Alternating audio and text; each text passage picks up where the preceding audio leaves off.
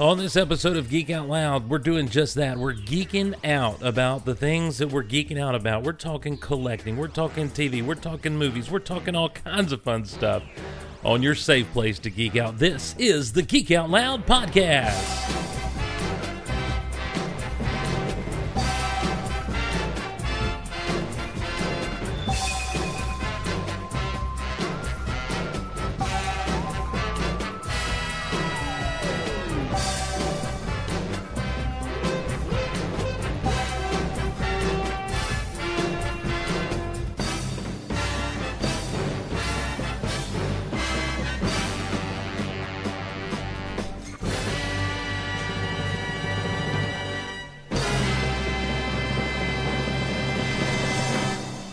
Greetings, everyone, and welcome to Geek Out Loud. My name is Steve Glosson. Glad to be along with you on your safe place to geek out. What are we doing? For those of you listening, oh my Lanta, right out of the gate, bad production. Right out of the gate.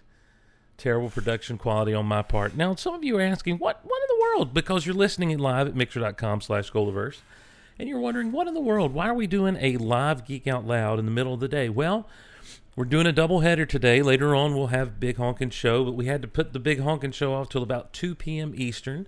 We had a very special request to do so, and so I'm like, okay, let's do it. Well, let's do it. I'll write it, and we'll do it live.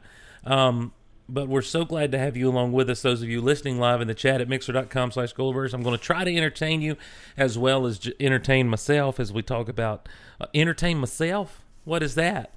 Hi, everybody. Going to entertain myself today. Well, save your sermons, preacher. It ain't Sunday, you know. That's my Pat Buttram, ladies and gentlemen, doing the Sheriff of Nottingham from Disney's Robin Hood. Speaking of Disney, I've been informed to let everyone know Disney Vault Talk has their own Instagram now. Their own? Our own. I guess I'm part of Disney Vault Talk.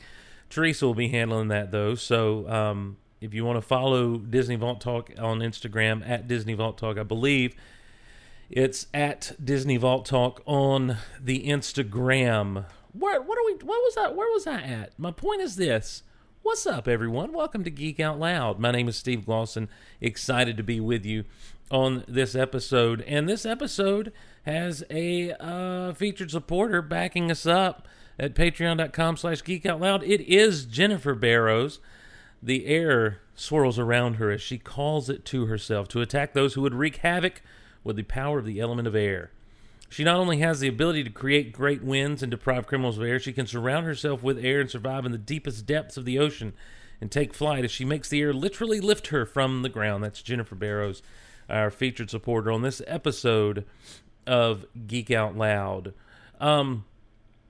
Going to be a classic gold, ladies and gentlemen. Going to be just me running my mouth about the things I love. We're gonna dip some new sound bites in there.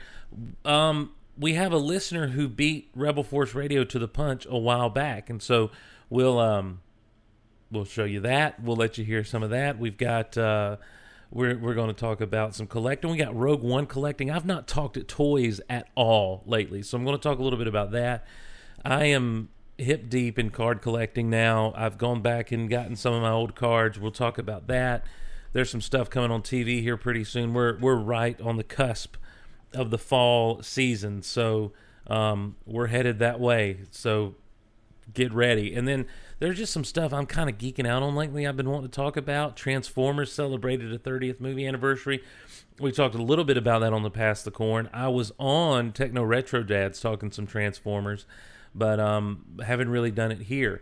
So we've got all of that. Plus, of course, we've got your emails. So let's do that. Let's jump into some emails. Oh, yes, wait a minute, Mr. Postman. Wait, hey, Mr. Postman. Hey, Mr. Postman, you can't see. Oh, yeah. All right, we begin here with Brian, who says, hey, Steve, on the last goal, you mentioned the upcoming 30th anniversary of the animated Transformers movie. Just felt like sharing my biggest memory of seeing that movie for the first time.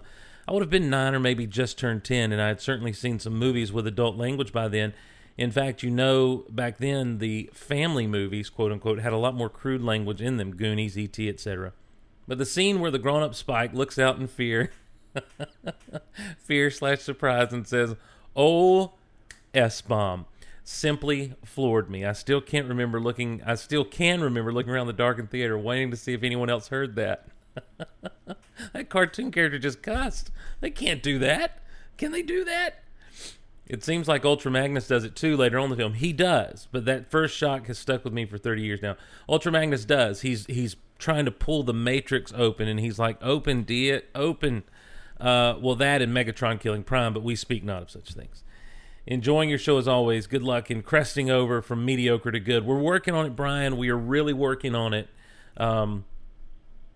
Trying to get to that good point. And what's crazy is we're working on our Patreon goal to get to a certain point so we can do daily Geek Out Louds. And I don't know how I'm going to get better doing a Geek Out Loud every day. It wouldn't be a full, like, fledged. It'd be like a 30-minute Geek Out Loud where there's something specific we're talking about.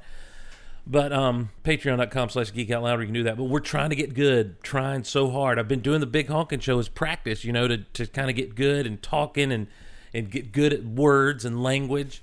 And it usually devolves into me just being stupid and silly, which is fine. That's fine. It's just one of those things that happen.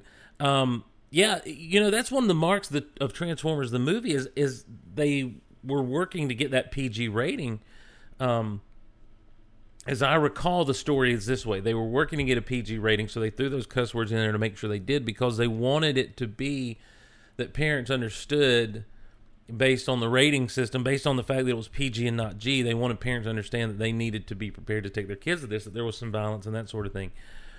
The problem is, and this is a problem that prevails today in a lot of different places. I know when back when those DC animated films started coming direct to video, and they went a long way to make sure that it was understood that these were more grown up productions. You would still go into a video store, at least I did, a local video store in the town in which I lived, and see these things on the shelf, and I'd tell the clerk, I'm like, these don't belong here in the kids section. These are grown-up movies. Like, but they're cartoons. I'm like, yeah, but they're pretty, there's some vulgarity, there's some pretty intense violence and some grit. And I cringe at the thought of a child going into a video store and being like, hey, rent this for me. And it's like Batman The Dark Knight, and the parent thinks, oh, okay. Or The Dark Knight Returns, the parent thinks, oh, okay, it's a cartoon, it'll be fine. And I think maybe that was happening in the 80s too with this. But yeah, what's interesting though about the cuss word is when it was released on VHS, which is where I first saw the movie, it wasn't in there. The cuss word wasn't in the movie. They'd edited it out, I guess, because everyone knew Optimus died and their battle was lost, at parents thinking it'd be okay, or they got in trouble or something, and it wasn't reinserted. Like, that original audio wasn't in there until like the DVD release, as I recall. I could be wrong, but I really kind of remember it being that way. Rusty Allison has emailed us from Lebanon, Ohio, suburb of Cincinnati. I come from Cincinnati, Cincinnati, the best town in Ohio. That's from, I learned that song in a Babes in Toyland special, which I believe featured Keanu Reeves, Drew Barrymore, the dad from Empty Nest, if you remember that. If you remember that weird sitcom on NBC Saturday nights. The fat guy from Pee-wee's Big Adventure, and someone else. It was a weird thing. It was a weird special. Does anyone else remember that? By the way, getting into the Christmas season, aren't we? I mean, it's September, so we're celebrating Christmas already, right? This was, it was a weird special, but it did. I want to say it had Keanu Reeves and Drew Barrymore in it. And they get sucked into Toyland, and it was this weird set where it's almost like they just went out into a back lot in California and didn't really clean up the desert area, and showed and just kind of set up a few weird set pieces and filmed from there. But they were singing. They were going down the road. I think that's how they wrecked. They were singing, going down the road, singing about being from Cincinnati. Cincinnati, Cincinnati. The best town in Ohio. And I don't remember the rest of the lyrics. Back to the email. It's the suburb of Cincinnati, the home of the building that the Hall of Justice was modeled after, the Union Terminal. See attached photo. So I'm going to scroll down and look at it. Sure enough, looks like the Hall of Justice from the Super Friends. Here are a couple of quick fire ideas. He says, I have a bit of catching up as I simply don't send emails frequently enough to the Golaverse and topics back up. I'll offer a few topics now and catch up on more in subsequent weeks. Here are a couple of quick fire ideas. The list I keep when I listen to Goal. Number 1, I like the shorter time, more frequent podcast format of the Big Honkin' Show. I travel in my car every day, and an hour or so podcast works great versus a long 2-hour podcast that has to be consumed from day to day. So if you could just reformat your whole podcasting method you've built over years of experience just for me, that'd be great. Okay? Yeah. Okay, Rusty, I'll try. We'll see what we can do. I tell you what, a daily Geek Out Loud at about 30-minute snippets would be fantastic for you, I believe. And patreon.com/geekoutloud. We're over halfway to our goal there doing that. Number 2, the ROM Space Knight toy. I had one. I also had a Millennium Falcon large-scale model, a healthy imagination, and a best friend with an unhealthy fascination with power and electricity. Apart came the ROM, as well as several other battery and electrical-powered gadgets laying around my mom's house. And before you know it, we've opened the hull, cockpit, and back end of the Millennium Falcon and fit it with battery-powered light, sound, and revolving radar dish. Wow. Any kid of the 80s would be proud of it. That's pretty cool, dude. Do you still have that? Does it still work? That's the question. Here's, Rusty, topic number 2, I want pictures, video, complete, I want a complete understanding of how fast did the radar dish revolve. Was it just did it just get on there spinny? Tell me about the lights. Tell me about the sounds. And let me know about what's going on there with your Millennium Falcon. And do you still have this thing? An early customized Millennium Falcon, vintage Millennium Falcon. That's amazing. I want to know more about number 2, Rusty. So write that down. Mark that down. Number 3, Rock Sugar and No More Kings, particularly Sweep the Leg. Thank you so much. I didn't invent those bands or those songs. Thank them. They're fantastic. Number 4, Deadpool. How in the world will they ever make that safe for TV? Once you take out the language and adult content, you'll get a movie about a cab ride, no credits. Still, Deadpool makes my top 10 Marvel movies to be completed in a subsequent email. I look forward to that, Rusty. Look forward to your top 10 Marvel movies, because for whatever reason, we geeks love lists, don't we? That's been covered. You know what's interesting is they probably did multiple takes, and as far as even the credits go, they probably went ahead and made safe for television credits. A lot of times people do that kind of stuff. So movie makers do that kind of stuff. Number 5, don't ever stop using the term guys when referring to us listeners. It's a term of endearment we've come to love, and it's your brand, similar to Rush's Friends. Deal? No, it's not a deal. I don't like it when people use. When I listen to other podcasts and people use that term, I don't like it. It feels unprofessional. It feels, it feels not. I don't enjoy it. I don't like it. It's not the familiarity that bothers me. It's the. I don't know. I just don't like it. So I've really tried not to do it. And the reason it even started is because, number 1, people are listening live, and so I'll check out the chat. But then 2, it's a thing where I've listened to people do it, and I've become conscious of not wanting to do it, so it got in my head, and it happened. So I've tried to get that out of my system. Also, it's just a verbal pause, and I try not to do that. I do too much and ahhing as it is, and I don't need anything else to add to my verbal pauses. I'm very aware of what I'm trying to do, and I know people are like, don't get down on yourself, man. It breaks my heart. Well, I'm sorry. You're just going to have to put up with it until it gets out of my system. How about that? Does that break your heart? Does me scolding you like this break your heart? Well, I'm so sorry. It hurt me more than it hurt you. Number 6 goes on, Rusty. I can't wait for Rogue One. The one thing that few people seem to have pointed out in that first trailer was the wailing warning sound. That alarm takes that trailer to a new level of intensity, and hearing over and over just made my hair stand on end in a good way. Did you like the alarm? Yeah, it was a classic Star Wars alarm. The Star Wars, we hear it real prominently on the second Death Star. And so, yeah, I mean, it was cool. It was cool the way that it began to blend into the rhythm of the trailer music they were using. The last topic he says I'll expand on a bit. As a child of the 70s and 80s, I grew up on Sid and Marty Krofft shows. One of my fondest memories as a child was getting up early on Saturday morning, pouring a Jethro-sized bowl of cereal and watching Sid and Marty Krofft shows. This is where my email will cross over into my Disney Vault Talk email topic, the geekification of my daughters, Mackenzie and Emily. Hello, Mackenzie and Emily. I let them watch a couple of episodes of Land of the Lost, and they were hooked. Really? Land of the Lost? Marshall, Will, and Holly on a routine expedition met the greatest earthquake ever known. The son of Letter Steady, many steady,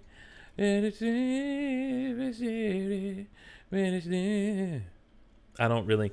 It's a great opening theme song because they got that banjo going. That's the banjo noise, right?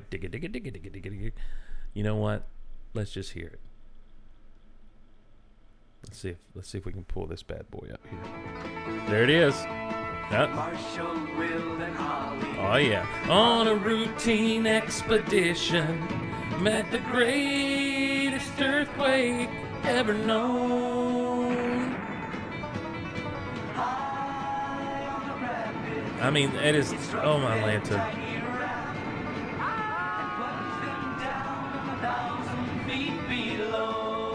Sid and Marty Krofft present Land of the Lost. Woo-hoo.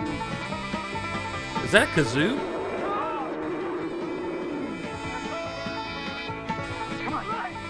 And then, of course, they wake up to the clay dinosaur, starring Wesley as Will Marshall. I'm sorry, the man got one name, Wesley, as Will Marshall. And, of course, you had the whole shotgun and the slee stacks and everything. That's weird that they got hooked on Land of the Lost. I wouldn't think that anyone... We were just talking in the chat, live at Mixer.com/Golaverse before this show started, about the Incredible Hulk television series and how hard it is for modern TV viewers, people who are used to modern television, to get into that show, because it does, the pilot especially, is so drug out, and it takes a while to kind of hit its stride. And it amazes me they'd be into that. But anyhow, we'll continue. Which leads me to the, quote, is it a coincidence or inspiration, quote, unquote, title of the email. A month ago, when my daughters and I watched an episode of Land of the Lost, the scene showed two moons in the sky. We were all shocked at the striking similarity of the larger moon to the Death Star. I've attached a screenshot. You can see the trench and the faint darkened area of the super laser dish.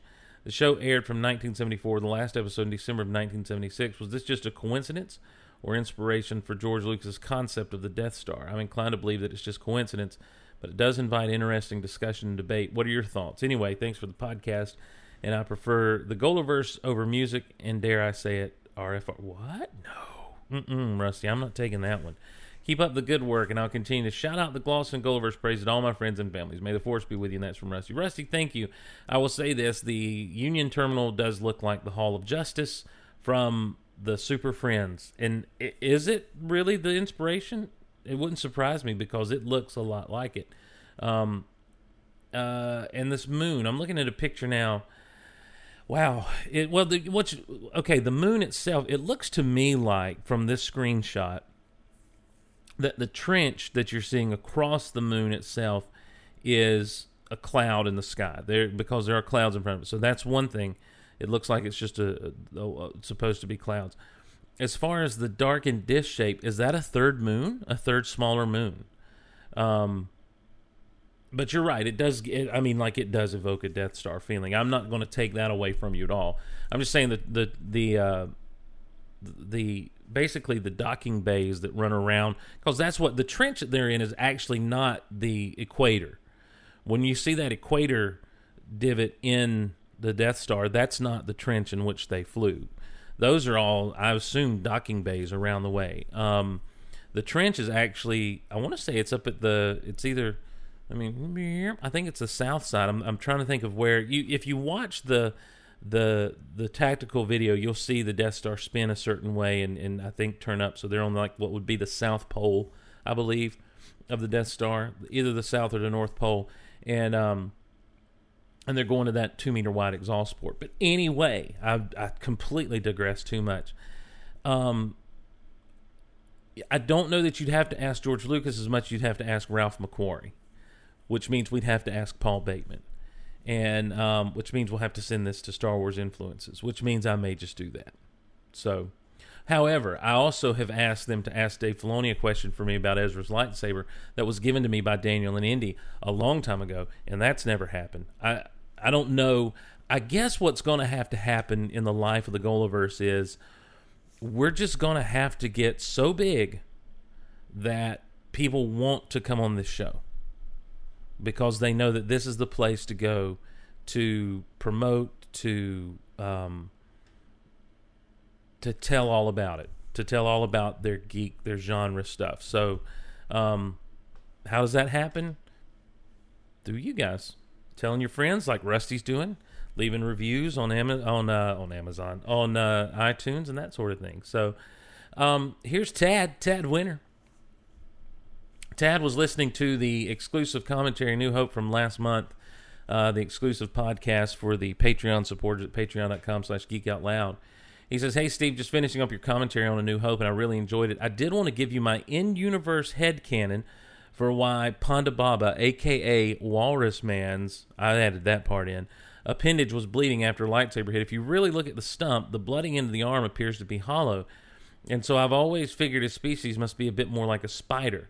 Spiders have an open circulatory system, so blood is pumped through large cavities and back to the heart rather than through smaller blood vessels like we humans. I believe that Baba, or Walrus Man, is in the same way.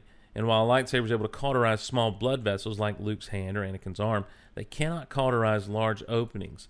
Walrus Man's arm or Maul's torso, where you also see a spray of blood with a lightsaber wound. So that's been my way of rationalizing the appearance of blood in this case." Again, thanks for the commentary and the great podcast. And that's from Tad Winter. Tad, I can't disagree with you on that. I think that's a perfectly fine in-universe explanation. I don't know how that would work on an upright character. On a small, tiny little spider, I guess I get it. But on a grown butt humanoid, can I use that term? I don't know. Is that physically possible? Is that one of those things that's physically capable of happening? Our good friend John Swinimer chimes in with a link to a Japanese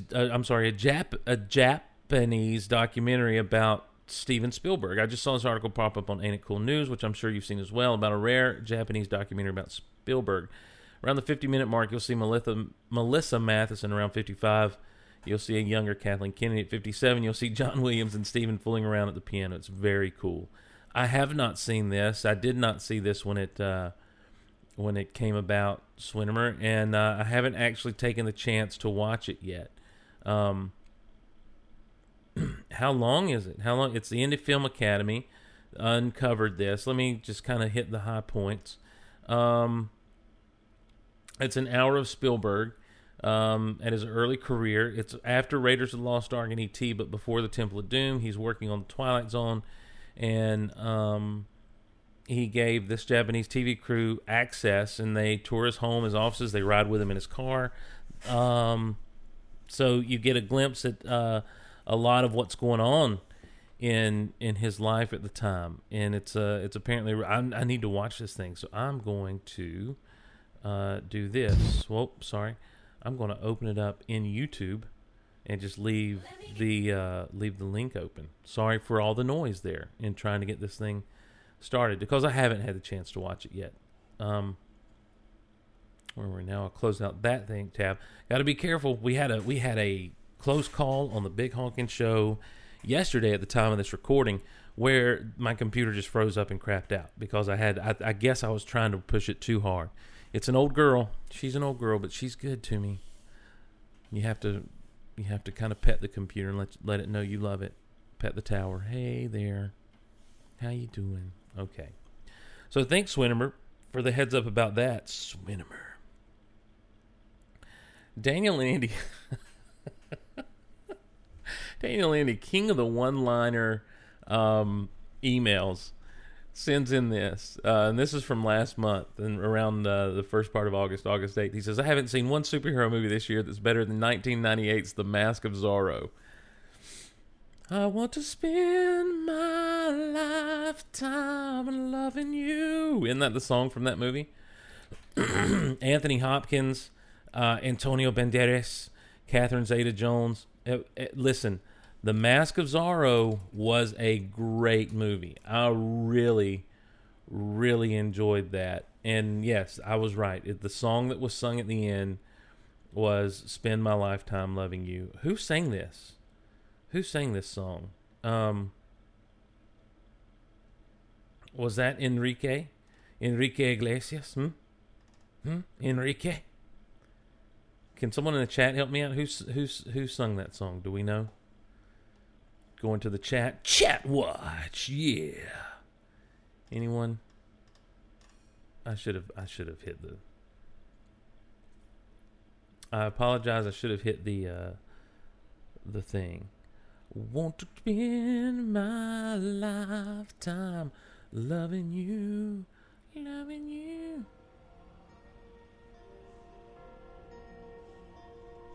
Is it Enrique? Not Enrique. Who's the guy? What's his name that did the he also did I Can Be Your Hero, Baby. Is that Enrique Iglesias? It's not John Cicada. Mark Anthony. Okay. Thank you, Dave Atterbury. He Googled that for me. Who Flung Dung in the chat says yes. What? Yes, what? Who Flung Dung? Come on. Get with it. Now, who sang with him, though? Who's the female voice here? Because it's not Celine. Like I know her personally. I'd like to get to know her personally. She seems like fun. Tina Arena? Is that a real name? Is it pronounced Arena? Tina Arena? Is that what it is? That Tina Arena? That can't be right. How is that pronounced? Someone please tell me. How is that pronounced? Enrique was hero.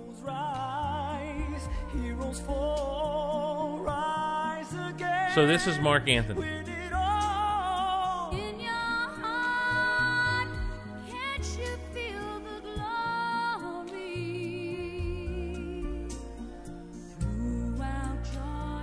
Tina Arena. This has been Googled for me. I don't... Australian singer-songwriter. Wow.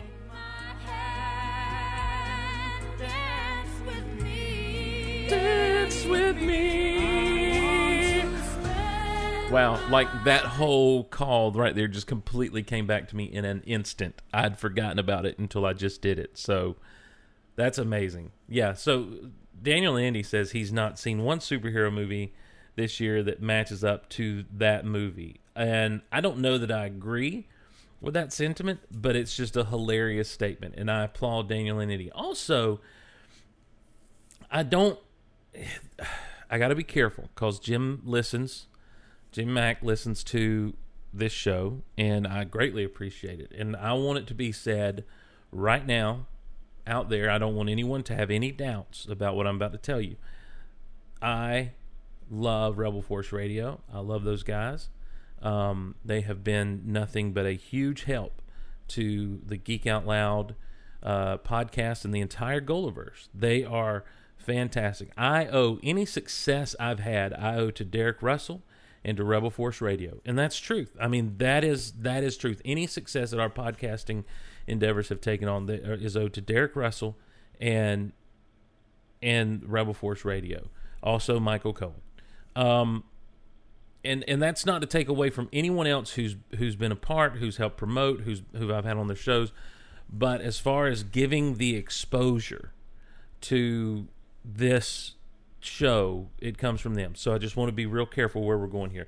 Last week they played a classic bit from their early days. They played a clip of the Yoda and the Lando raw sound that they had of from some slot machines, and they got to laughing and got tickled at it because it does sound funny after a while and sounds sometimes almost vulgar. And then they started talking about doing a mashup with those things, and I just Daniel and Indy was ahead of him. He was ahead of the game because a long time ago, in a galaxy far, far away, a long time ago on the Big Honkin' Show, Daniel and Indy, who sent a one-line email. I haven't seen one superhero movie this year that's better than 1998's Mask of Zorro. Sent this to us.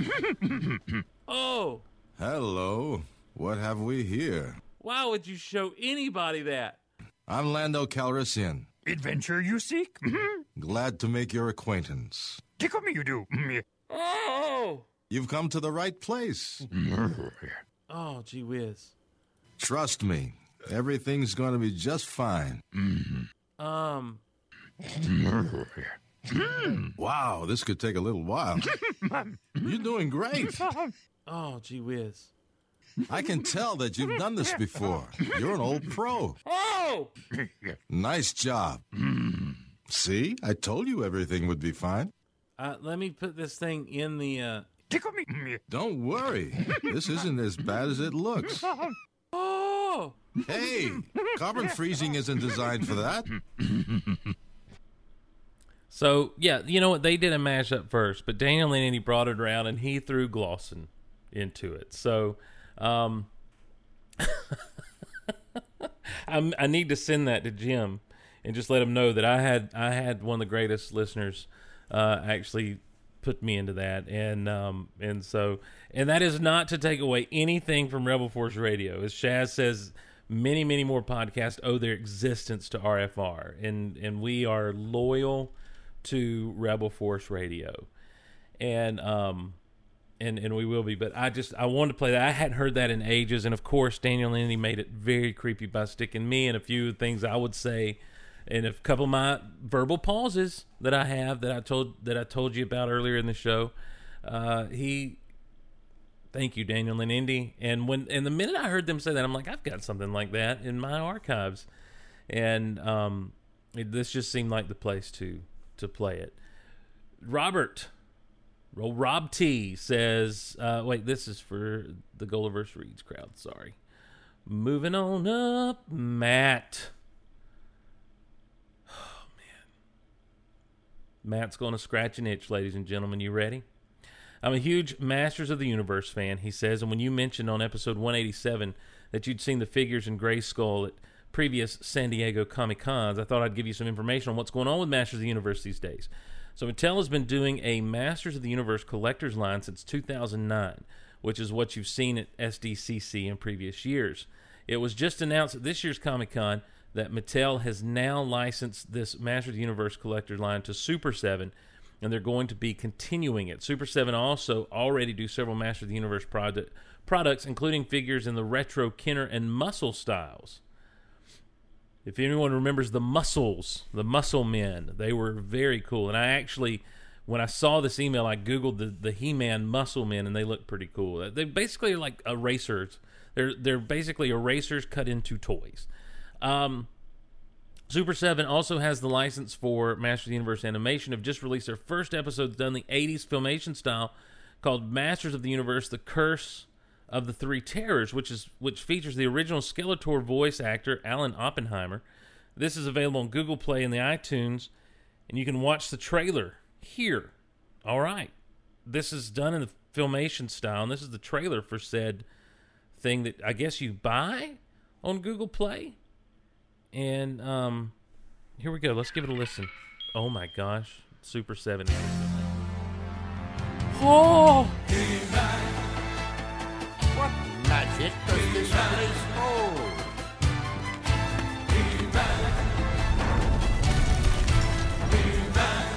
Skeletor, look! You flea-bitten fur-brain! I can't leave them alone for 2 minutes without them needing my help.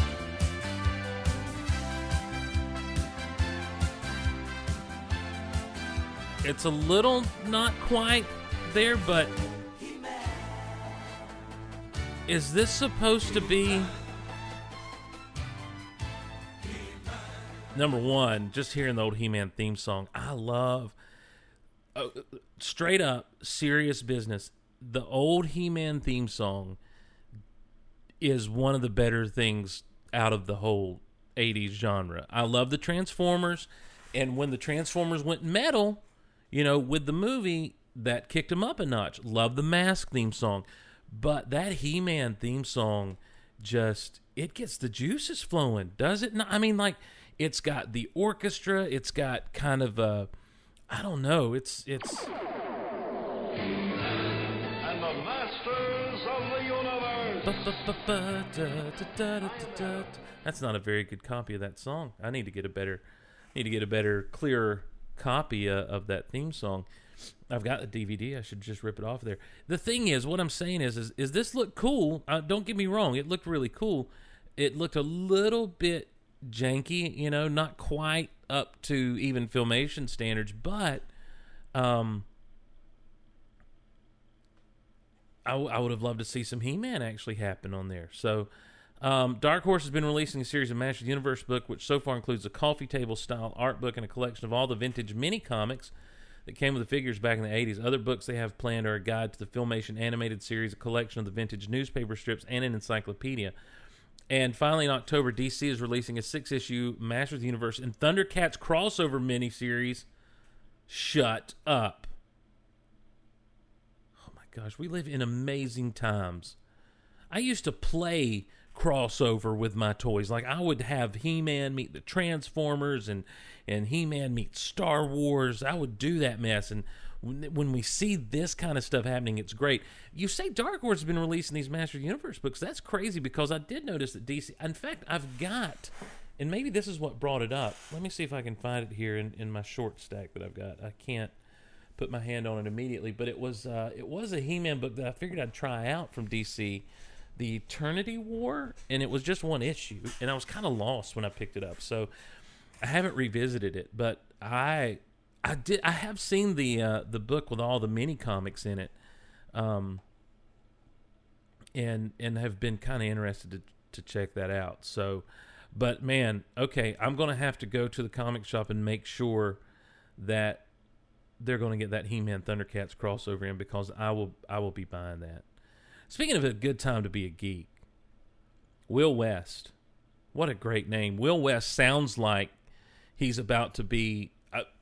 he sounds like a superhero, and he apparently is related to Barry Allen. Hello there, Steve. Well, where to start? How about Suicide Squad? I'm a huge Batman fan. I do a Batman and Joker cosplay, and I absolutely love this movie. The best thing it has going for it, I think it's genuine.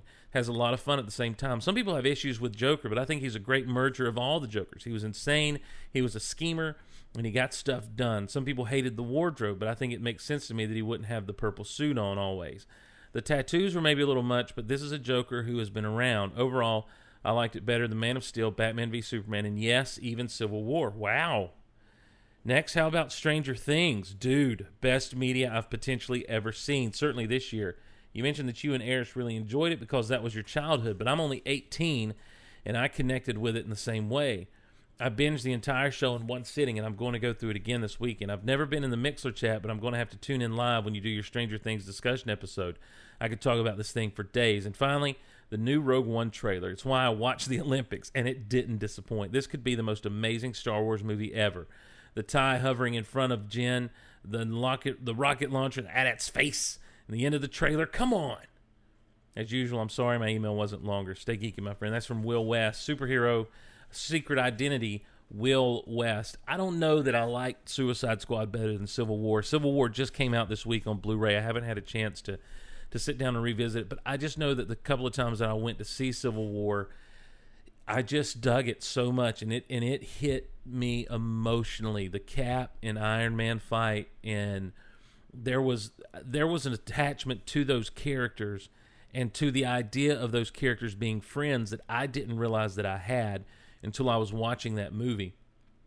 And so I come away from that really, really enjoying Civil War. Suicide Squad, I didn't have the attachment to any of those characters, just because as much as I love Superman and Super Friends and all that stuff, I don't have the DC background that I do with Marvel. It's been well documented that when I started collecting comics, I stuck with Marvel because I opened up a Superman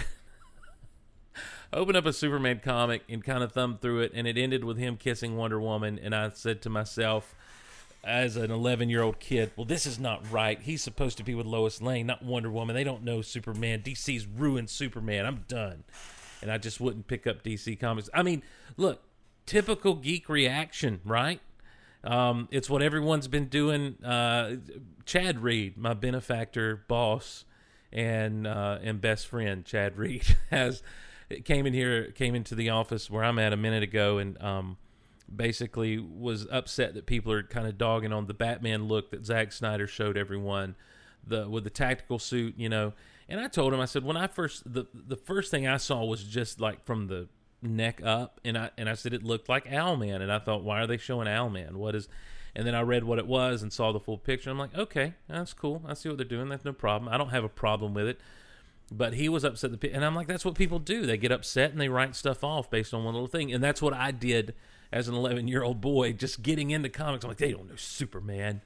And if I would have waited till the next issue, I would have found out that, you know, it was like a quick pull away and no big deal. But because of that, I didn't really immerse myself in DC Comics until the late 90s with Grant Morrison's JLA, which, oh my gosh, if you've never read that run, that's a run you need to read in comic books, is Grant Morrison's JLA. If you want to know where to start reading comics, if you've never read comics before, go pick up the trade of whatever you can of Grant Morrison's JLA. I tell you what, go to Amazon from the links at geekoutonline.com and geekoutpodcast.com. First, go to geekoutonline.com. Peruse my new blog, my blog about collecting trading cards, and soon there'll be another blog up about, it'll be basically my review of the Gremlins set from Topps from the 80s. And then over on the sidebar, you'll see the Amazon link. Click on the Amazon link, go to the Amazon from there, and check it out, and search for JLA Grant Morrison, and pick up JLA the Deluxe Edition Volume 1. This covers, let me see what this covers for sure, to make sure that you get everything in there you need. I'm going to look inside. Look inside. Walk this way. You and me, babe. Hey, hey.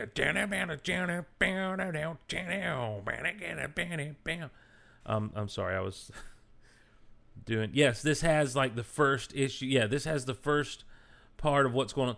Just pick that up. It's $12. I'm not sure how far it goes into the run. It's 256 pages, so you're going to get a ton of JLA, and it is some good stuff. The first 6 issues alone of his run are just fantastic. So JLA, the Deluxe Edition, Volume 1, there'll be a link to purchase that on the show notes if you go to geekoutpodcast.com, but use those Amazon links and go get that, because it is that good. They've got it in hardcover for $15. It'll look great on your shelf. That's not a bad price, but Prime, you can get it sent to you immediately in paperback. So I can't, if you want to know, if you've never read comics and you want a place to start, even though it's nearly 20 years old, that's a great run. But anyhow, I say that to say, so when I went to see Suicide Squad, I wasn't as invested in those characters as I was the Marvel characters that I've known for years and years and years, plus had seen on the screen for so long. But having said all that, when they're in the bar in Suicide Squad, when they're sitting in the bar, it's some of the best superhero movie stuff I've seen from a superhero movie. It had heart, it had emotion, it had everything. It had the right amount of humor. It was a great scene, and I had such a good time with Suicide Squad. I really did enjoy Suicide Squad. It's been my favorite of the DC movies they've released to this point since Man of Steel, of the 3, I should say. And I'm looking forward to Wonder Woman, looking forward to Justice League. Stranger Things, I want to do an episode-by-episode thing. And I wanted to do that with Daredevil, too. There's a lot I want to do with Geek Out Loud. It's just a matter of time and backing. So, Timothy Harvey says, "Hey, Steve, second-time emailer here. I know from the show you enjoy Hasbro's Star Wars Black Series action figures. If you haven't yet, you should check out the 6-inch the 6-inch Japanese figures made by Bandai called SH Figure Arts. They're more expensive, $50 to $90 each, but I have Darth Maul and a clone trooper, and they are works of art. As good as the Black Series look, the Japanese figures are absolutely incredible. I read that Japanese companies can now make Star Wars figures since Disney owns Lucasfilm, so the long-standing Hasbro exclusive arrangement has ended, but I can't confirm this. He says, Bandai also has some great Marvel figures too. Thanks and take care. I would imagine that Hasbro has some deal cut with Bandai, or there's enough discrepancy in the size of the figure. I read something a while back, and again, this is all coming from memory, and I can't remember, but it's something about Hasbro has the rights to that 3 3/4 inch scale, and so that runs from a certain size to a certain size, and then now the 6-inch scale that they do with the Black Series. So it wouldn't surprise me if these are a little bit taller than the regular 6 inches, or it may have something to do with them being based corporately outside of the U.S. So I don't know that it has as much to do with Disney as much, but Disney doing the license. Also, I think Hasbro there's part of me sometimes I think Hasbro doesn't want the license anymore, but that's neither here nor there. We have so many more emails to get to, so many more things to talk about, but we also have a show to get on into. So you can email the show, geekoutonline@gmail.com, geekoutonline@gmail.com. I love getting emails, and I love the way that you guys send me down paths on conversations and that sort of thing. It's one of my favorite things to do with Geek Out Loud is read emails, because it gets my geek juices flowing, and it causes me to think about other things. Sometimes it gives me ideas for shows. geekoutonline@gmail.com, geekoutonline@gmail.com.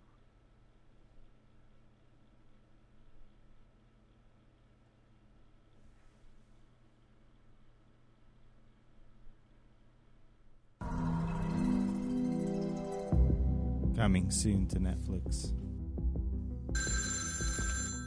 Hello. One man will hold an entire town hostage Who is this? to offset Who is this? his expenses.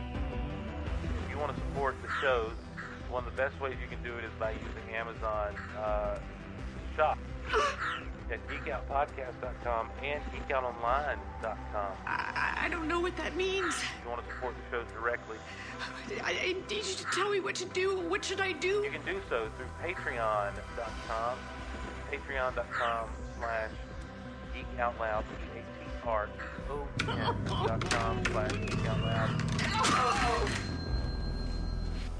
No!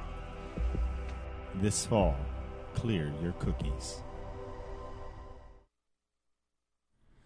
All right, as we move along into the show, there's a couple of things I'm geeking out about, and in fact, in my show notes, I put, what am I geeking out about? So, well, TV is a thing that's happening and coming up, and after Comic-Con, we got a lot of information about what's happening on the Tube. Is it the Tube anymore? I don't think it is. Not with the advent of the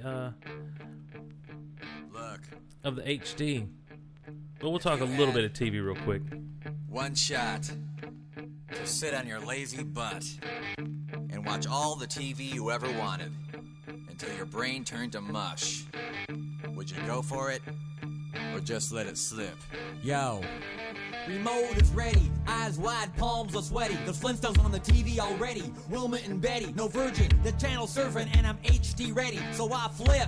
Garbage is all I'm getting. The Simon Cowell, who folks wanna disembowel. He opens his mouth, always says something foul. They're dying, wow. Wannabes are crying now. He votes them out. Time to throw in the towel. Shows based on reality. Oh, the humanity. Oh, Ozzy's family show loves profanity. Whoa, the insanity. Sometimes you get lost in your in your buffer music, and that's what just happened then.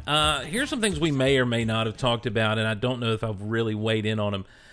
Agents of S.H.I.E.L.D., when it comes back, they're making a big to-do about Ghost Rider coming. And early on, when people were seeing like the fiery chains and stuff, they thought it was going to be another Inhuman, but it was confirmed at Comic-Con last month or a couple of months ago that it's Ghost Rider.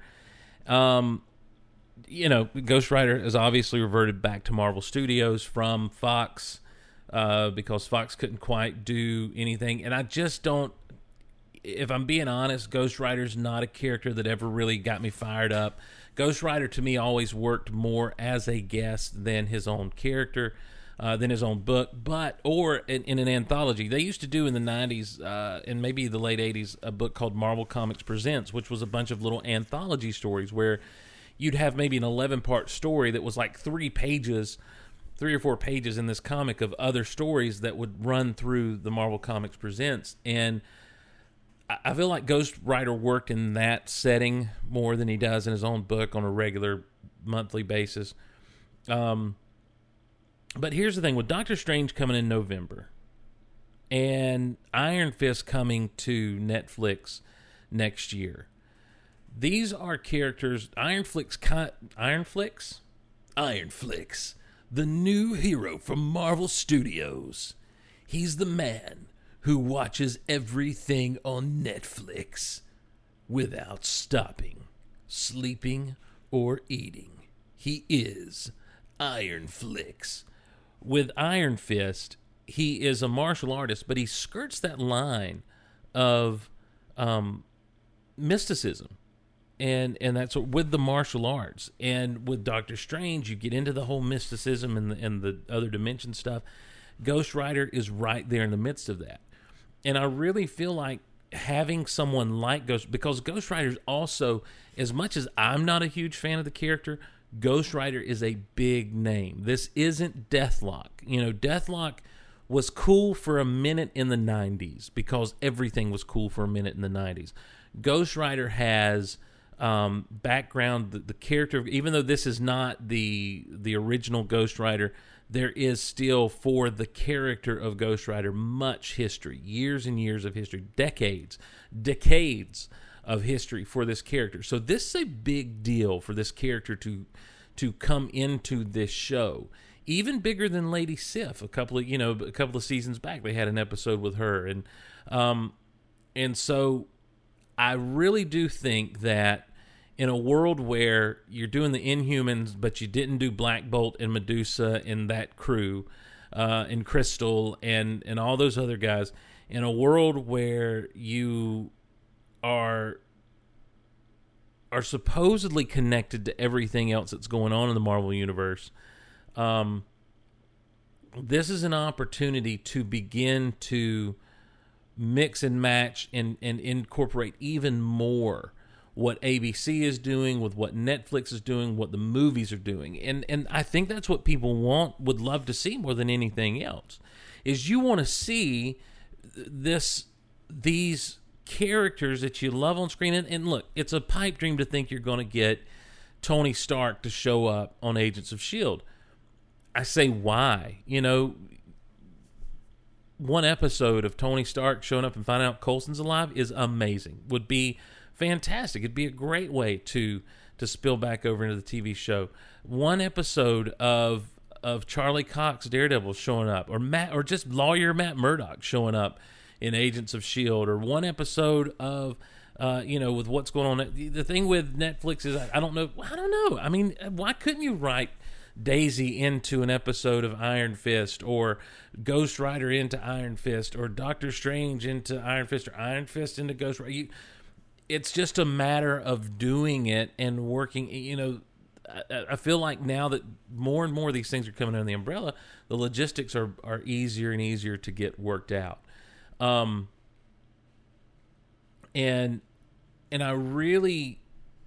I think that Marvel has the opportunity to open their doors up a little wider between these franchises they've got. Even though it's a connected universe and a shared universe, I think they've got an incredible opportunity they have not fully taken advantage of, to be able to truly cross over, not just dip in after the fact, like, oh, here we are, Thor just had a fight here in Greenwich and we're here to clean up, or, oh, there's this over here, or, oh, we mentioned Iron Man.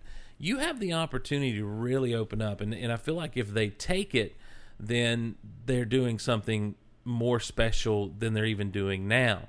Because what you have on the other side, and look, you're not going to get away from the comparisons. For years and years and years, there's been a friendly competition with Marvel and DC. The nerds and the geeks have taken it to an extreme that it doesn't have to be at. I have fun watching the competition. And quite frankly, outside of what's been done on Netflix, if you go to broadcast television, DC has been tearing it up over the past few years with your Arrow and your Flash and your Supergirl. And apparently they're going to continue to do so. Flash has got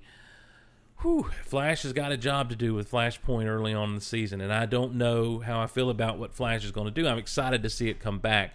Not as excited to see Arrow come back, which is unfortunate because Arrow is not a bad show, but Arrow's just kind of, they've lost me along the line because they've gone too intense sometimes and too dark, and it's just and I don't know. I don't recognize that Oliver Queen, as the Oliver Queen that I used to read on the comic book page. So, and that's fine. I'm not saying he has to be, but it's also okay for me not to completely dig everything. Will I end up watching it? Yes, but I usually watch them in little chunks here and there because I'm like, oh yeah, I need to catch up on Arrow. With Flash, that's one of those things that I'm making sure I'm up to speed on as soon as I'm able to be up to speed on it. But Supergirl coming to CW is huge, and Superman coming to Supergirl is huge. They've cast Superman. I can't think of the guy's name right off the top of my head, and any good podcaster would have notes pulled up with that on it other than the notes I have pulled up, which are coming up soon. But he looks young. He looks young to be playing the part, but I also trust Berlanti and Company. They've done a great job with casting so far, so why would it not be the same here? Just because I'm not a big fan of the way necessarily he looks in the suit or what the suit looks like, because there have been pictures of him. Why would I not trust them? They've done a fantastic job of casting so far. Tyler Hoechlin, that's right, he's from Teen Wolf. He's one half of the TV Steric, the fake Steric, the bizarro Steric, as it were. Thank you, Andy, in the chat. Why would I not trust? Why would I not trust Berlanti and Company? They've done a great job so far. And here's my thing. Flashpoint could be what maybe combines these Earths. I would like to see the Supergirl Earth somehow combined with the Flash and Arrow Earth. But then you've got the problem of every time something happens, Superman can fix it. But that's kind of the thing that's happened in Supergirl, but he's never around. So it's it's one of those things. You can get around Superman not being able to help out at a point in time.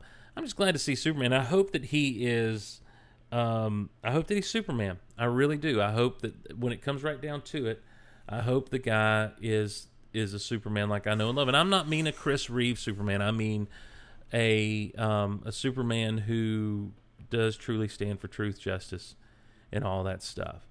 But this brings me, if Flashpoint, this idea of Flashpoint could kind of be what combines these Earths, which brings me back around to my Crisis idea. DC television and movies have a huge history of people portraying different characters and everything. John Wesley Shipp being the Flash, and now again being the Flash in a different world. You've got Tom Welling, Christopher Reeve, Dean Cain, the late George Reeves and Christopher Reeve, of course, as Superman. You've got the guys who played Superboy in the Superboy shows. You've got Adam West, Burt Ward, Michael Keaton, Val Kilmer, George Clooney, Christian Bale, all Batman portrayers. And of course our new cast with Grant Gustin and Steve Amell, and then everyone that's these characters over in the what they're calling the DC Extended Universe, the movie universe for the DC. You want to blow my mind. You want to really shake life up for the world. Man, I hope they're planning a cry. I hope that they're just like, how can we back the Brinks money up to all of these people and their estates?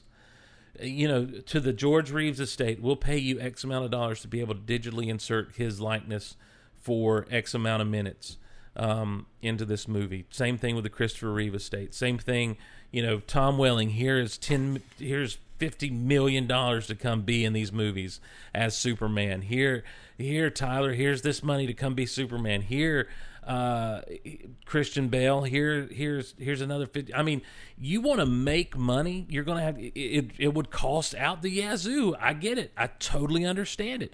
Can you imagine an aged Adam West playing an aged Batman, just kind of like in the Batcave, and being a little more serious, like a world-weary Batman who, you know, from the 60s it was all great, but he watched over time as things fell apart.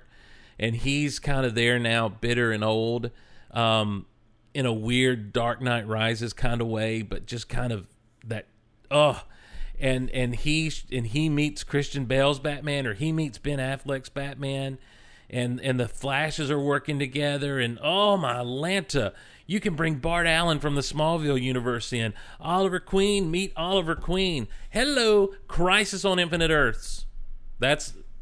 You want to blow Marvel, anything Marvel has ever done, out of the water? You want to be the top dog in movies and television again?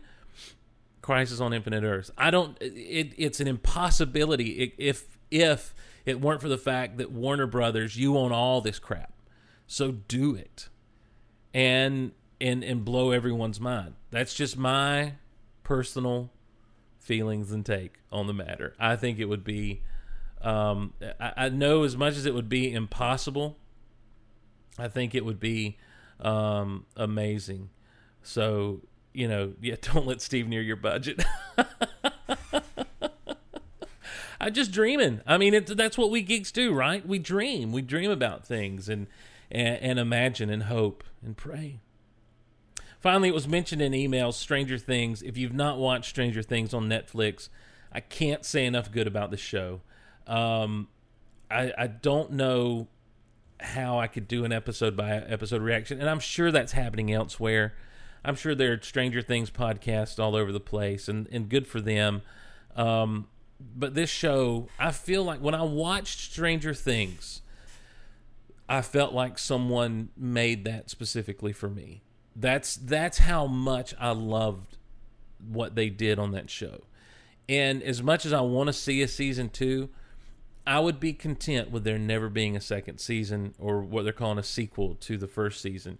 I would be completely content with always just having those episodes as being what Stranger Things was, because to me it was so perfect, and it hit a nostalgia place that I did not know needed to be hit just right. And I am so satisfied with what they did, that I never have to have more, and anything else will just be gravy. Anything else they do will just be gravy on what has already been done. So I would love to do an episode by episode breakdown of different things and that sort of thing, but like I say, I'm sure that's being done elsewhere.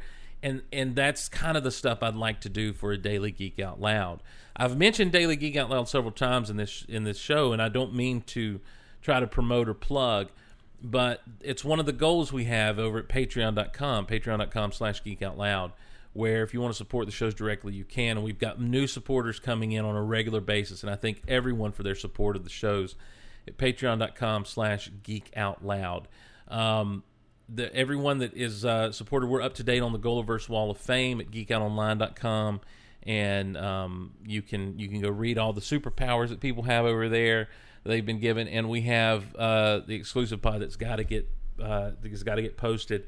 But they've got a new RSS feed feature with Patreon. So those of you who are supporters at the $5 level or higher, there will be a secret special RSS feed for you to subscribe to the excuse me, to the Patreon exclusive podcast, and I'm going to ask that you not share that. So, and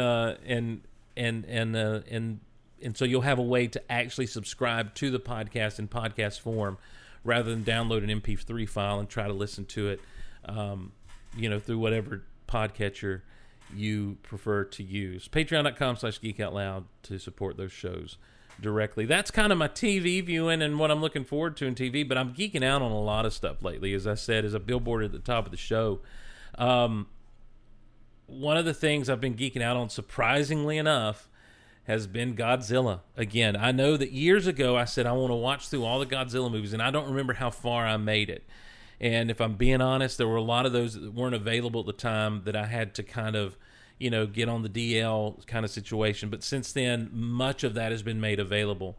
And I've found that what I've really enjoyed doing is watching some of the more recent Godzilla movies, some of the stuff made in the 2000s, which was made in similar fashion to what was made back in the old days. Man in a suit kind of stuff. And Godzilla's running around in a rubber suit, and he's striking kung fu poses every now and again. And and the names of some of these movies are just fantastic. There's one that has Godzilla and Mothra and Ghidorah and the roly-poly armadillo, spiky armadillo thing. But it's called Giant All-Out Monster Attack. That's glorious. That is a wonderful title. Then of course you have Godzilla versus Mechagodzilla, and then Godzilla versus Mechagodzilla again, which are really those two are the most continuous of the Godzilla stories. Everything else, every other Godzilla story, for the most part, maybe some of the older stuff kind of has some continuity to it, but everything else kind of feels James Bondish, where it's like, one movie doesn't necessarily connect to the other. And it's really funny to watch the old school Godzilla stuff, because Godzilla goes from being this really scary monster that is a representation of nuclear warfare to becoming a spiritual hero of Japan, to the point that in some of those he's actually having conversations with other monsters. And so I really have just kind of gotten wrapped up in this stuff, and it's just because it's all at once. It's funny and it's campy. Some of the older stuff is campy. Some of the newer stuff is kind of campy. The Godzilla Final Wars is horrible. Godzilla Final Wars is what happens when they decide they want to try to do Godzilla rock and roll style. But every single monster that's ever been in a Godzilla movie is in this thing, and it's done up very rock and roll, video game-ish. Aliens attack the Earth, and they do it with versions of, or they do it with monsters, and they just launch monsters onto the Earth, and it's monsters like Ghidorah, and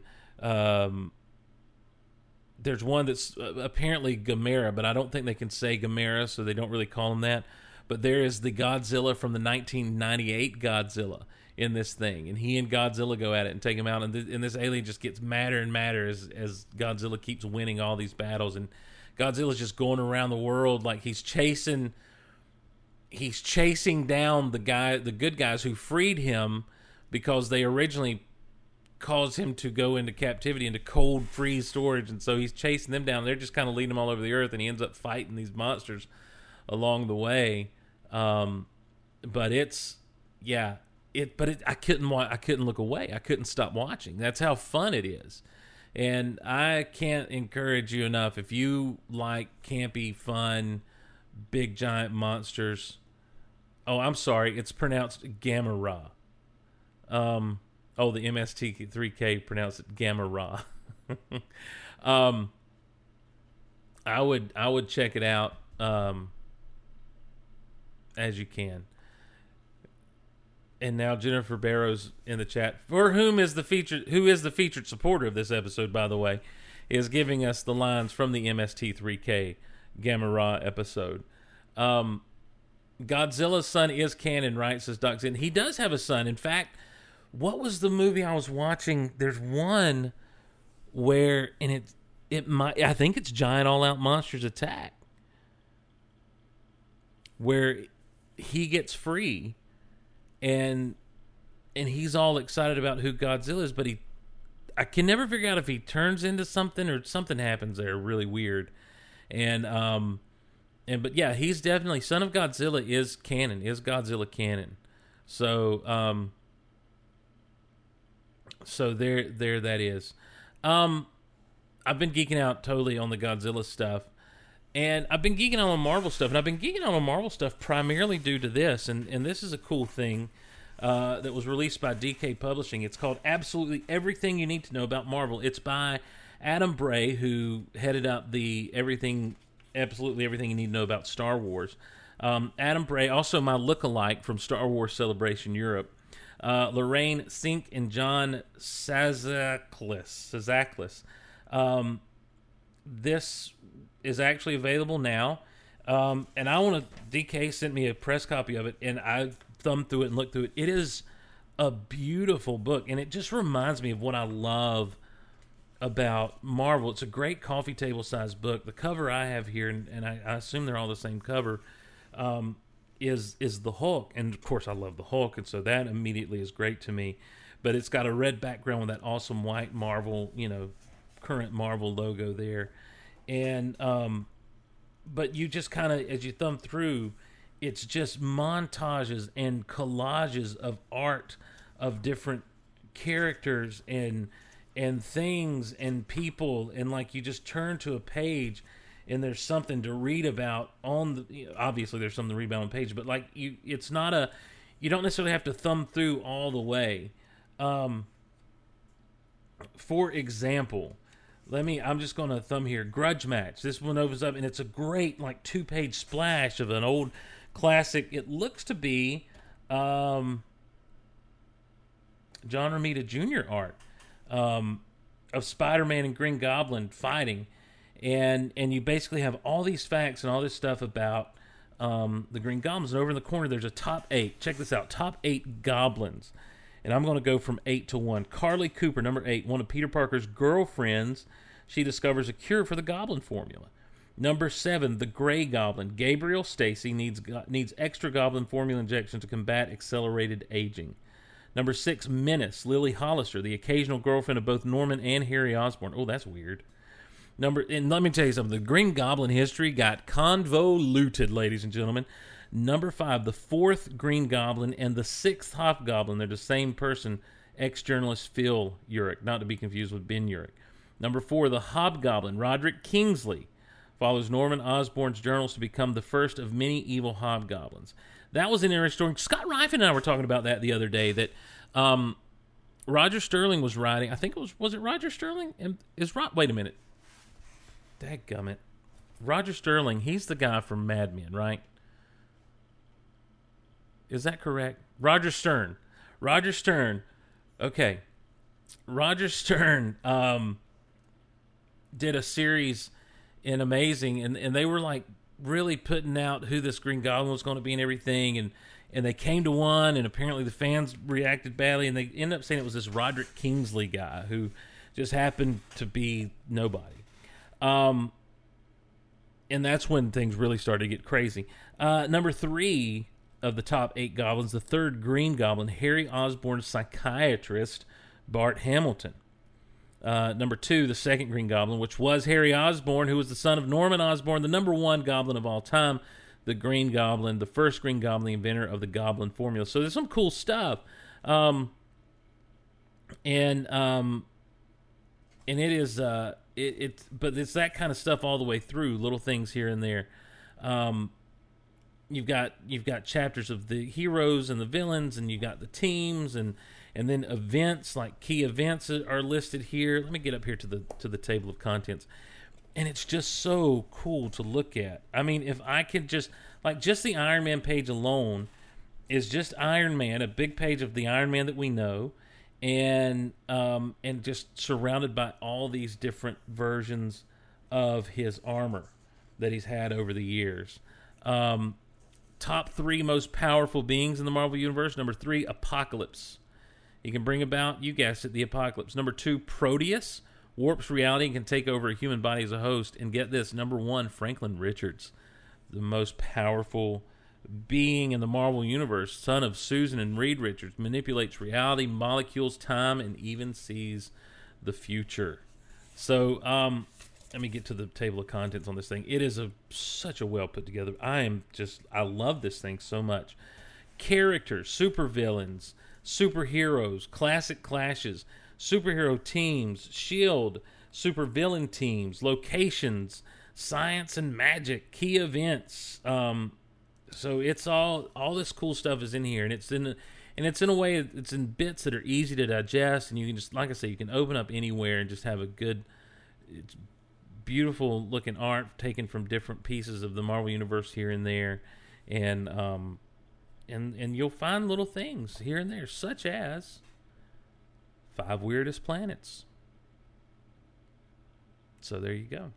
And I'm not going to give those away. I'm going to make you go find the book and get it. But so it's gotten me geeking on Marvel. That, as well as the Captain America: Civil War being released this week on Blu-ray, has just got me going down the old Marvel path. I'm a Marvel kid at heart. I love this stuff, and I love superheroes, and I love the Hulk. And if you have the Civil War Blu-ray, then hopefully you've watched the Team Thor featurette. They showed this at Comic-Con, and thank goodness they put it on the Blu-ray. It's one of the funnier things to see Bruce and Thor sitting there, and Thor's like, well, no one's really called me to be on their team. And then the phone rings, and it's Bruce's phone, and it's Tony Stark. And he's like, what's up, T-Bone? But with Marvel, you can always do that. They never took themselves too seriously. Even in the old comics, they never, Stan Lee was never above just having fun with these characters. And I think that's part of the appeal, the general mass appeal of what they've done with Marvel to this point, is they've just had fun with it. And how can you get upset with people for having just a good time? So, the other thing I've really just been totally geeking out on lately has been the Transformers. Of course, the Transformers was released. The Transformers, the movie, the original animated movie, released for the first time ever on Blu-ray this week, and that's been part of it. Of course, the 30th anniversary a couple of months ago, being on Techno Retro Dads talking about Transformers, and I've just kind of gone down a rabbit hole every now and again of just looking at Transformers online, not buying, not looking to purchase, but just looking at them. Yeah, just like, look, will you look at that? Just look at that. I mean, that's kind of what I've been doing, is just checking out what's out there and what people have, and looking at people's collections and stuff, and just remembering. There's you, for all you Trekkies out there. There's your Trek reference. Remember. But just remembering what it was to have these. And I'm telling you, man, what they're doing now with the Transformers line, the Titans Return, and I don't know if there's a comic series that's happening in, or if this is just kind of what they're doing with the toys. But like Astro Train looks fantastic, and he transforms from a train into a rocket ship, and it's a weird looking train, but it's not the locomotive of old, but it's still, you can tell it's Astro Train. The sound wave they have, the Titans Return sound wave, is just so cool, and he turns into like he's a cassette player basically, but he folds out into like a little base for the cassette people, and instead of cassette people, it's like a cannon launcher or something. It's really cool. It's but yeah, he's Soundwave, and it's this Titans Return wave that Hasbro's doing. I don't understand it. I don't know what's going on in the comics or anything. So, and I feel like I need to catch up on the comics of the Transformers. That's one of the things that I've really wanted to do, because I was loving what DreamWorks was doing with them, or not DreamWorks, Dreamwave, IDW now I guess is what they're called, was doing with them when they first relaunched like the G1 stuff, the Generation 1 stuff. And actually I picked up through Amazon, I'm reaching over here to get it so I can kind of peruse it. They've got they're kind of expensive, but they're going to be the most complete volumes. IDW has available these hardcover Transformer IDW collection books, and volume 1 spans gee whiz 1, 2, 3, 4, 5, 6, 7 7 different stories, and I don't know if that's issues, and into the first IDW Transformers, it's called Infiltration, right into that. They're not doing it in these aren't released. These stories aren't in chronological order as far as their release date, but they're in chronological order as far as the story itself goes. And so you're finding out, you're being introduced to the characters first, and then you get into the first story arc that was originally released, I believe, from IDW back in the day.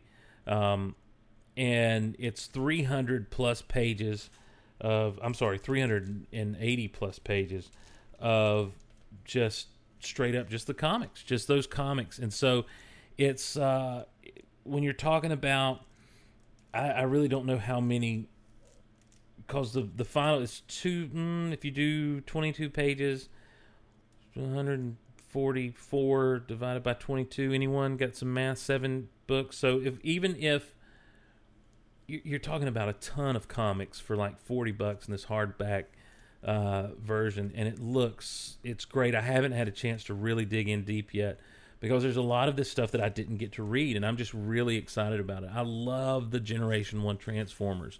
I'm not against the stuff they've done, since those old days, but man, I love those Generation 1 Transformers. And Transformers the movie, that original animated movie, I've said it before, and I stand by it, that it is the best animated series to movie ever made. I've never watched the Pokemon movie, so I can't speak to that end of things, but I'll tell you this straight up right now, I don't care to watch the Pokemon movies. How about that?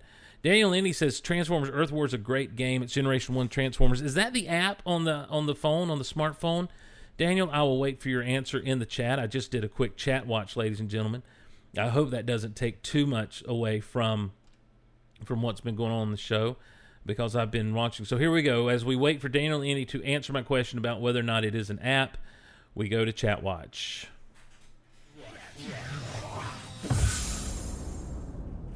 Thank you. And he says yes.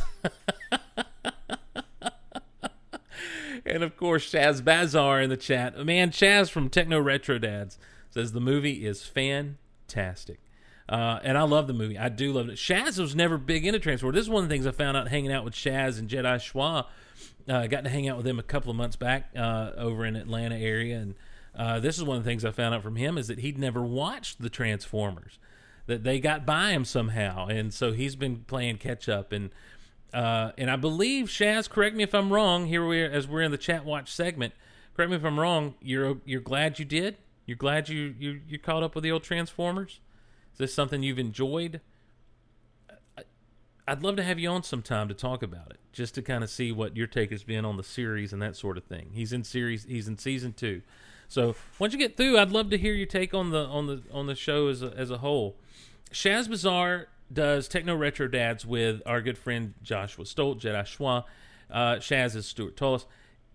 Do yourself a favor and check out Techno Retro Dads. Techno Retro Dads was ripped from the grasp of the Golaverse by Retro Zap Network and Joey Tavano.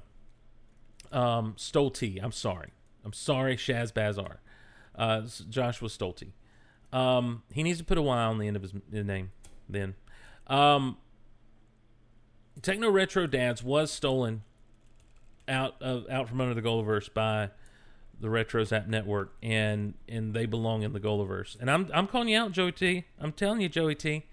You can keep your bruising blasters, but Techno Retro Dads belongs in the Golaverse, and I'm willing to start a bidding war for them soon. So I will give you one Gremlins trading card. I will give you half of a Gremlins trading card and Gremlins 2 trading card set. Beat that, Tavano. Beat that. So anyhow, Transformers. Because the movie coming out, because of kind of digging back into the comics a little bit, I've really been on a Transformers kick and just looking at some of these new toys, and I'm like, man, if I had unlimited funds, and I guess anything is, if I had unlimited funds, we'd do this. But I would be so back into collecting Transformers, even the new stuff. Like, I don't need, because they've done all this great stuff with these Transformers. You've got the Masterpiece Collection, which is G1 characters done up like they're cartoon counterparts. I've got I was given the Optimus Prime, who was the first one they did like this. I was given the Optimus Prime for Christmas several years ago, and it just makes me want the Megatron that much more. And then that makes me want to make all these, and because they did all of them, they did so many of these things with that. I saw a hot rod at the store that I was down in Rockmart, Georgia, the other day, and NT Collectibles. They have he had the hot rod on display, and he just looks so cool. And I'm like, oh, I want him so bad. But they would end up just being displayed, and they're made more for display than for play. But they're so cool because they look like the cartoons, and it's fantastic. If you've never jumped into the old Transformers cartoon, I encourage you to do so. We were talking in the chat, and I've already mentioned this. We were talking in the chat earlier about the Incredible Hulk TV show from the 80s, and from the 70s and 80s, and I love the Incredible Hulk TV show. I love Bill Bixby. I love Lou Ferrigno as the Hulk. I love that show with all my heart. To this day, I love it, and I can sit and watch it to this day because I know what I'm getting into. But it's one of those things that it's really hard to get someone else into, because if they don't know what they're getting into. With Transformers, I don't know. I don't know if it's that way or not. I know that for my taste, it's one of the best cartoons, and it holds up as well as any other cartoon from the 80s. It has several episodes that kind of follow along with a through story, with an overarching mythology and that kind of thing. And then there's some just standalone stories. Some of it gets silly, but by and large, it's just good. And I'm speaking as someone who has watched it, and has revisited it, recently, and isn't real far removed from it. To me, it holds up better than He-Man. It holds up better than I don't know that it holds up better than G.I. Joe. It holds up better than Thundercats to me, though, because the gimmick of Thundercats and He-Man is you're waiting on He-Man to turn into He-Man. You're waiting on Lion-O to say Thundercats ho. With Transformers, there wasn't that moment of, there was the moment of Autobots roll out, but there wasn't the moment of, oh, now it's on. It was, you had a story that built to, you had conflict, and it built to a final conflict. Or in the case of like the miniseries they would do, the multi-part episodes, it would build over the span of 5 episodes to the conflict. And you had, just like with G.I. Joe, with the Transformers, you had a lackey who was trying to undermine the authority, in the way that Destro was doing Cobra Commander, Starscream was doing that to Megatron. You had different personalities. They were all pretty, especially with the Autobots, your different personalities were all pretty one-dimensional, but that's okay. It's so good and colorful and fun and different characters. It's just, I can't recommend it highly enough as something to get into if you've never gotten into it. So that's just kind of what I've been geeking out about lately, as well as doing the Big Honkin' Show on a daily basis. And we've got Mark Out Loud coming up later. We did our 50th anniversary of Disney Vault Talk. Mile High Tundra is up and running. Erish and Joe doing a great job with Mile High Tundra, tracking through this 2016 football season, professional football season. I hope you're checking them out over on the Golaverse at geekoutpodcast.com. And so I haven't been able to sit down and do a Geek Out Loud, and that's why we're in the middle of the afternoon today doing Geek Out Loud, because in about 45 minutes to an hour, for those of you listening live, we're going to rock we're gonna rock the old Big Honkin' Show. I was requested to wait till after 2 to do it today, and I felt like honoring that request. I'd done a little work this morning. I said I need to do this Geek Out Loud. I won't have another chance to do it. So we got it done. We'd love to have you all be a part of the show. And the best way to do that is to email us, geekoutonline@gmail.com. geekoutonline@gmail.com.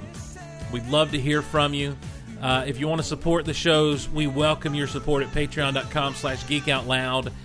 We are working toward different goals, from a daily Geek Out Loud, which I have plans for in place, ready to go as soon as it's funded as it needs to be, and then a YouTube channel, which once we get a daily Geek Out Loud, we'll start with the plans for the YouTube channel. But we have these different levels that we're trying to unlock things at, and that's dependent upon you, the great listeners of the Golaverse, and we appreciate your support there.